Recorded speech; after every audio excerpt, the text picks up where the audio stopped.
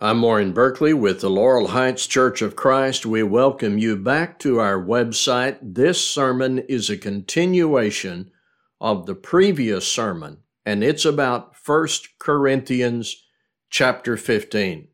The subject matter is the resurrection of Jesus Christ and the resurrection of his people someday to a glorious eternity. Those two things are Corinthians 15. Here's just a brief review of what we did in the previous sermon from 1 Corinthians 15. God, through Paul, to the church at Corinth. We discovered in the previous sermon, at verse 12 in 1 Corinthians 15, though the resurrection of Christ was and is foundational to our faith and was attested by over 500 witnesses, questions were being raised in Corinth about the concept, the reality of resurrection. And verse 12 says, Paul confronted this by asking, if Christ is proclaimed as raised from the dead, how can some of you say that there is no resurrection of the dead? So 1 Corinthians 15 begins with the affirmation of the historical fact of Christ's resurrection and challenges any dissent about God's ability to raise the dead. That Christ arose from the dead, the Corinthians had accepted, yet in regard to any future resurrection of others, some did not believe that. So at verse 20, in fact, Paul said, Christ has been raised from the dead. Now, after the affirmation of this historical fact and Paul's censure of any dissent, there is a very necessary place Paul goes with this. The resurrection of Christ is connected to the Christian's hope of being raised to glory. The message is Christ has been raised from the dead. That God raised Christ is confirmed. God will raise Christians to glory. That is also true. Here's why that positive testimony should be so cherished and significant for Christians. The impact is, just as Christ was raised, his people will be raised. The truth of Christ's resurrection provides assurance of our resurrection. So let's pay careful attention to how the apostle develops this, continuing now at verse 21 of 1 Corinthians 15. This is a lengthy reading, but it is so necessary. It is God's word through Paul to the church at Corinth and for us. 1 Corinthians 15, 21 through 58.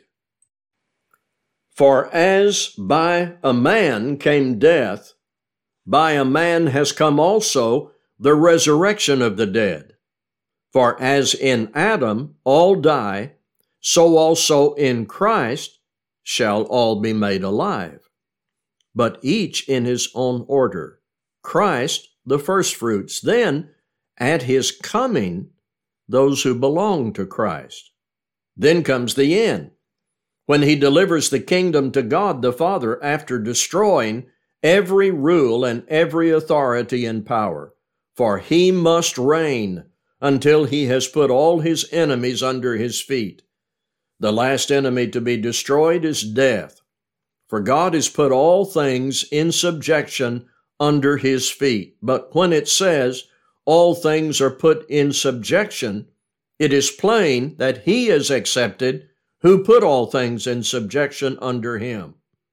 When all things are subjected to him, then the Son himself will also be subjected to him who put all things in subjection under him, that God may be all in all. Otherwise, what do people mean by being baptized on behalf of the dead? If the dead are not raised at all, why are people baptized on their behalf? Why are we in danger every hour? I protest, brothers, by my pride in you, which I have in Christ Jesus our Lord. I die every day. What do I gain if, humanly speaking, I fought with beasts at Ephesus? If the dead are not raised, let us eat and drink, for tomorrow we die. Do not be deceived. Bad company ruins good morals. Wake up from your drunken stupor, as is right, and do not go on sinning, for some have no knowledge of God.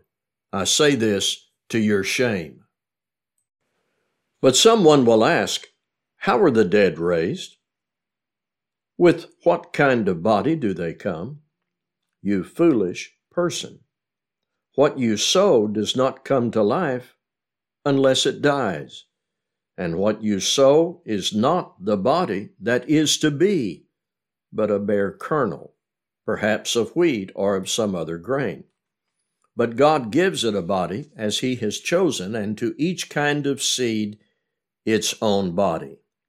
For not all flesh is the same, but there is one kind for humans, another for animals, another for birds, and another for fish.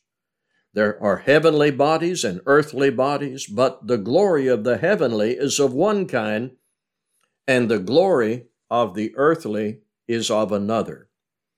There is one glory of the sun, and another glory of the moon, and another glory of the stars, for star differs from star in glory. So it is with the resurrection of the dead. What is sown is perishable. What is raised is imperishable. It is sown in dishonor. It is raised in glory. It is sown in weakness. It is raised in power. It is sown a natural body. It is raised a spiritual body.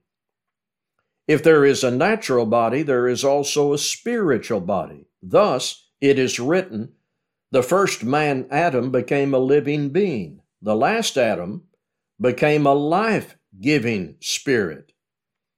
But it is not the spiritual that is first, but the natural, and then the spiritual. The first man was from the earth, a man of dust. The second man is from heaven. As was the man of dust, so also are those who are of the dust. And as is the man of heaven, so also are those who are of heaven. Just as we have borne the image of the man of dust, we shall also bear the image of the man of heaven. I tell you this, brothers, flesh and blood cannot inherit the kingdom of God, nor does the perishable inherit the imperishable. Behold, I tell you a mystery. We shall not all sleep, but we shall all be changed in a moment, in the twinkling of an eye, at the last trumpet. For the trumpet will sound, and the dead will be raised imperishable, and we shall be changed. For this perishable body must put on the imperishable, and this mortal body must put on immortality.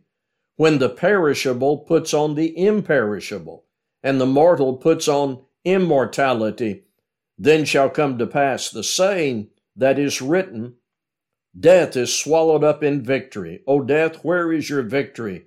O death, where is your sting? The sting of death is sin, and the power of sin is the law. But thanks be to God, who gives us the victory through our Lord Jesus Christ.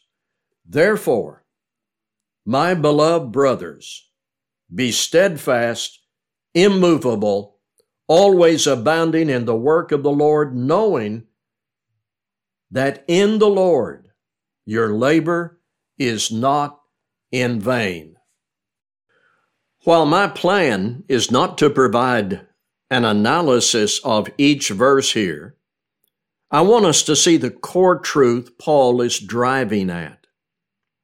And even though some of these verses may read in sort of a complicated way, the core truth Paul is driving at is exceedingly clear. In verse 22, in Christ shall all be made alive, but each in his own order, Christ the first fruits, then at his coming, those who belong to Christ. Physical death came through Adam. Christ brings the defeat of death.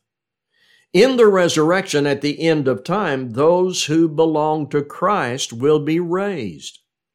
Paul is connecting two things, the resurrection of Christ and the resurrection of those who belong to him at his coming. Just as Christ was raised, his people will be raised to glory. One is the guarantee of the other.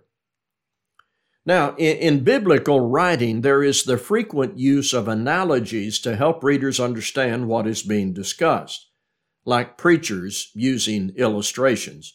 There are many examples of imagery in the Bible that is designed to help us, analogies. Jesus is the good shepherd. We are the sheep, and that analogy helps us understand our need to put ourselves under his care. Jesus is the king. We are citizens of his kingdom. When the word of God is preached, it is like seed planted in soil, and the outcome depends upon the condition of the soil.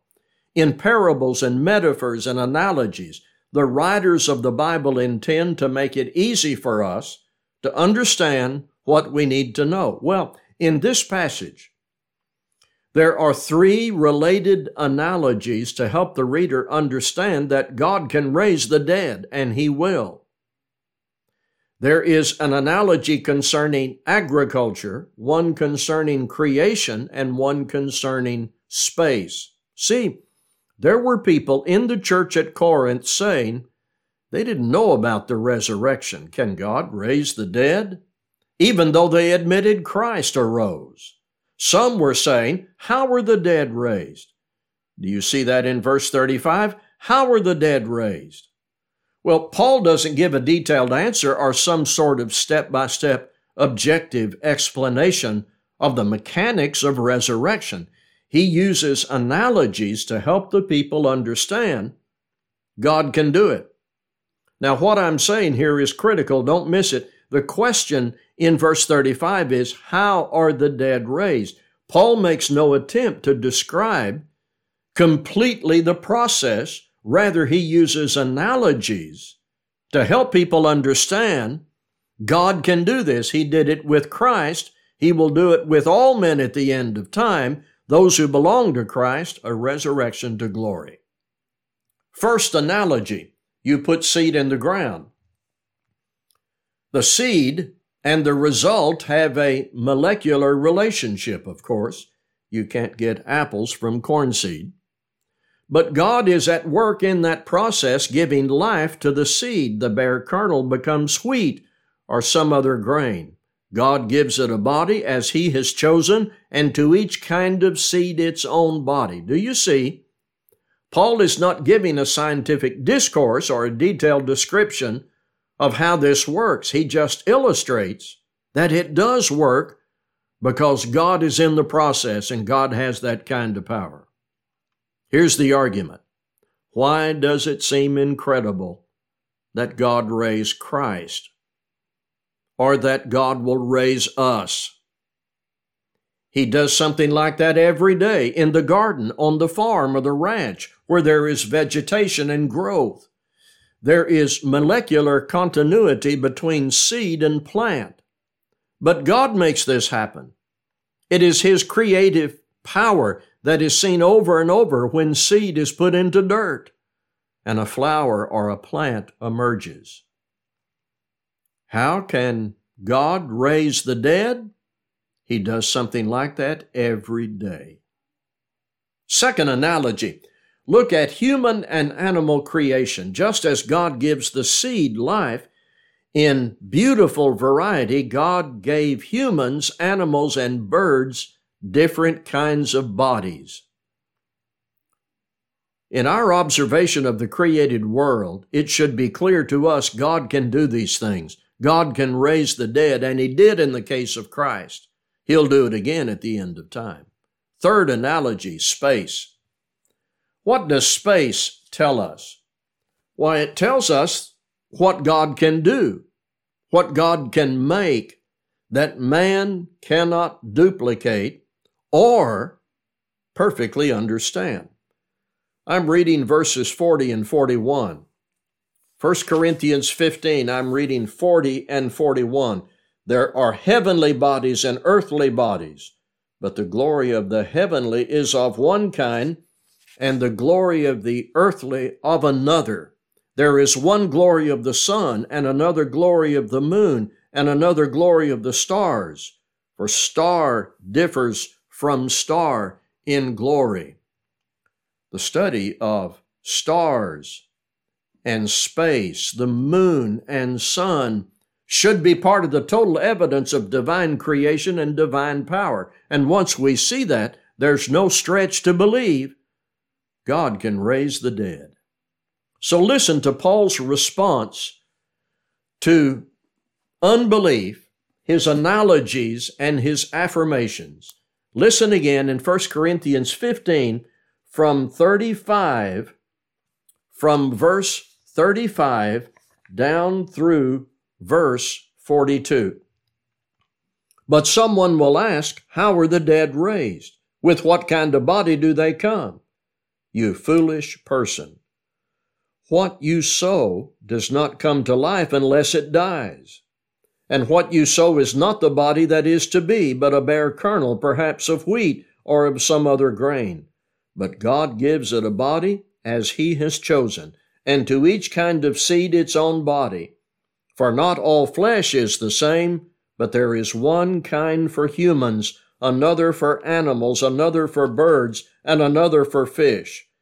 There are heavenly bodies and earthly bodies, but the glory of the heavenly is of one kind, and the glory of the earthly is of another. There is one glory of the sun, and another glory of the moon, and another glory of the stars, for star differs from star in glory. Now listen to verse 42. So is it with the resurrection of the dead.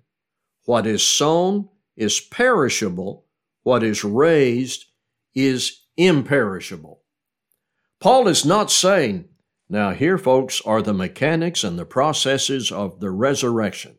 No, Paul is saying, just as you see a seed turn into something else, just as you see varieties of creative work and amazing heavenly bodies, you need to understand from these analogies, God doesn't have any trouble raising the dead. Now, from verse 42 into the next several verses, Paul takes off from the seed analogy toward an affirmation about God raising the dead. In the case of the resurrection of the dead, what is sown is perishable. What is raised is imperishable. I'll use myself as an example. There is arthritis in my body. There's some hearing loss and aches and pains that accompany aging. When God raises me from the dead, the new resurrected body will not have any arthritis or any imperfection. That's very attractive to me. And it is not that when I'm raised, I will start feeling better and eventually the diseases will go away. No, we must think of resurrection as a miracle of God where He reconstitutes me and the new resurrected body is raised imperishable. We will get new bodies. That's what all this is about. Listen, this is enjoyable reading for people living in fleshly bodies. In 1 Corinthians 15, from 42 down through 49, so it is with the resurrection of the dead. What is sown is perishable, what is raised is imperishable. It is sown in dishonor, it is raised in glory. It is sown in weakness, it is raised in power. It is sown a natural body, it is raised a spiritual body. If there is a natural body, there is also a spiritual body. Thus, it is written, the first man, Adam, became a living being. The last Adam became a life-giving spirit. But it is not the spiritual that is first, but the natural, and then the spiritual. The first man was from the earth, a man of dust. The second man is from heaven. As was the man of dust, so also are those who are of the dust. And as is the man of heaven, so also are those who are of heaven. just as we have borne the image of the man of dust, we shall also bear the image of the man of heaven. Now, we have the same tendencies as the Corinthians. Fleshly curiosity. We are inclined to say, well, now exactly how's this going to work? Paul makes no attempt to answer all our questions or satisfy all our curiosities.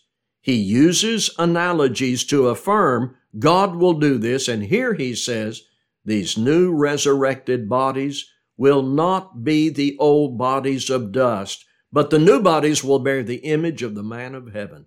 Do you see? Paul is not giving away God's methods or secrets or anything. He is affirming God can do this. And when he does this, we will have new, perfectly well bodies suited to immortality. You see this? The key theme in this section is raising the dead is not a problem for God. God made it possible for seed to be put in soil and yield its fruit. God made different bodies for different creatures. God made those glorious heavenly bodies. Raising the dead is no problem for the Creator. And the new resurrected body will be perfect. Notice in these verses again, what is sown is perishable, what is raised imperishable. What is sown in dishonor, raised in glory. Sown in weakness, raised in power. Sown a natural body, raised a spiritual body. Raising the dead is no problem for the Creator. What he did in raising Christ, he will do again when the last trumpet sounds. And for the people of Christ, it will be glorious. The next part of this is about mystery and victory. I want to read verses 50 through 58. 1 Corinthians 15, 50 through 58. I tell you this, brothers, flesh and blood cannot inherit the kingdom of God, nor does the perishable inherit the imperishable. Behold, I tell you a mystery. We shall not all sleep, but we shall all be changed in a moment, in the twinkling of an eye, at the last trumpet. For the trumpet will sound, and the dead will be raised imperishable, and we shall be changed. For this perishable body must put on the imperishable, and this mortal body must put on immortality. When the perishable puts on the imperishable, and the mortal puts on immortality, then shall come to pass the saying that is written, Death is swallowed up in victory. O death, where is your victory? O death, where is your sting? The sting of death is sin, and the power of sin is the law, but thanks be to God, who gives us the victory through our Lord Jesus Christ. Therefore, my beloved brothers, be steadfast, immovable, always abounding in the work of the Lord, knowing that in the Lord your labor is not in vain. Notice, flesh and blood cannot inherit the kingdom of God, nor does the perishable inherit the imperishable. These earthly dust-made bodies are not suited to heavenly existence. Thus, when God raises us, we will have an imperishable, immortal, suitable body. In all of this, death is swallowed up in victory. The sting of death is removed. Now, the last part of this chapter is exceedingly important and valuable for us today. When Paul dealt with subjects like this that might be considered theological discourse, he always had a practical destination. He always took the discussion to the matter of what we need to be doing in response to the truth he's just argued. So here's what we need to see. Christ was raised from the dead. God will raise Christians to glory and victory. We will be given new resurrection bodies perfectly suited to heaven. All right, so what? What do Christians need to be doing in view of this? Well, that brings us to verse 58. Verse 58 is the practical destination. Therefore, my beloved brothers, be steadfast, immovable, always abounding in the work of the Lord, knowing that in the Lord your labor is not in vain. I want to stress this. The chapter starts with historical truth about Jesus Christ risen from the dead. It ends with what we ought to be doing, how we ought to be living. Because of the truth about Jesus Christ, we have the hope of a glorious resurrection. I am to be steadfast, immovable, always abounding in the work of the Lord, knowing my labor for the Lord here, your labor, is not in vain. For the Corinthian Christians, and for us, even with the world around us embracing and celebrating paganism, idolatry, and all manner of evil, Paul says, do not waver. Excel in the Lord's work, knowing our labor is not in vain. This is a marvelous chapter. With the greatest economy of words, the apostle set forth the main points of the gospel he preached in Corinth and everywhere. A gospel vindicated by Scripture, testimony, evidence. They had received this gospel, and some said, there is no resurrection of the dead. Paul said, wait a minute. Paul, inspired by the Holy Spirit, used calm, inevitable, yet relentless logic to demonstrate their error. He affirmed the resurrection of Christ and connected it to our eventual resurrection, illustrated that truth, and gave every Christian reading solid assurance of a fuller and better existence forever in heaven with God. Would you like a better body? There are people, some who are listening to this recording, who struggle with pain. There are people here and people we know with bodies corrupted by cancer and weakened by chemotherapy and more recently COVID. Every single one of us are aging. Many of us must diet, visit the doctor, have tests, take pills, and do all sorts of things to keep these natural bodies in some sort of operating condition. Would you like a better body? The faithful in Christ will have one someday, a glorious, resurrected body, spiritual, not natural, yet still preserving individual identity, but without any pain, no sickness, no aging or decay, and in our Father's house, there with Him, with Christ, with the Holy Spirit, no hospitals, no funeral homes, no more parting. Are you interested in this? For since we believe that Jesus died and rose again, even so, through Jesus, God will bring with Him those who have fallen asleep. We invite you to obey the gospel and be a Christian, and we are ready to do whatever we can to assist you. Please get in touch with us and think about sharing these 2 sermons today. Thank you.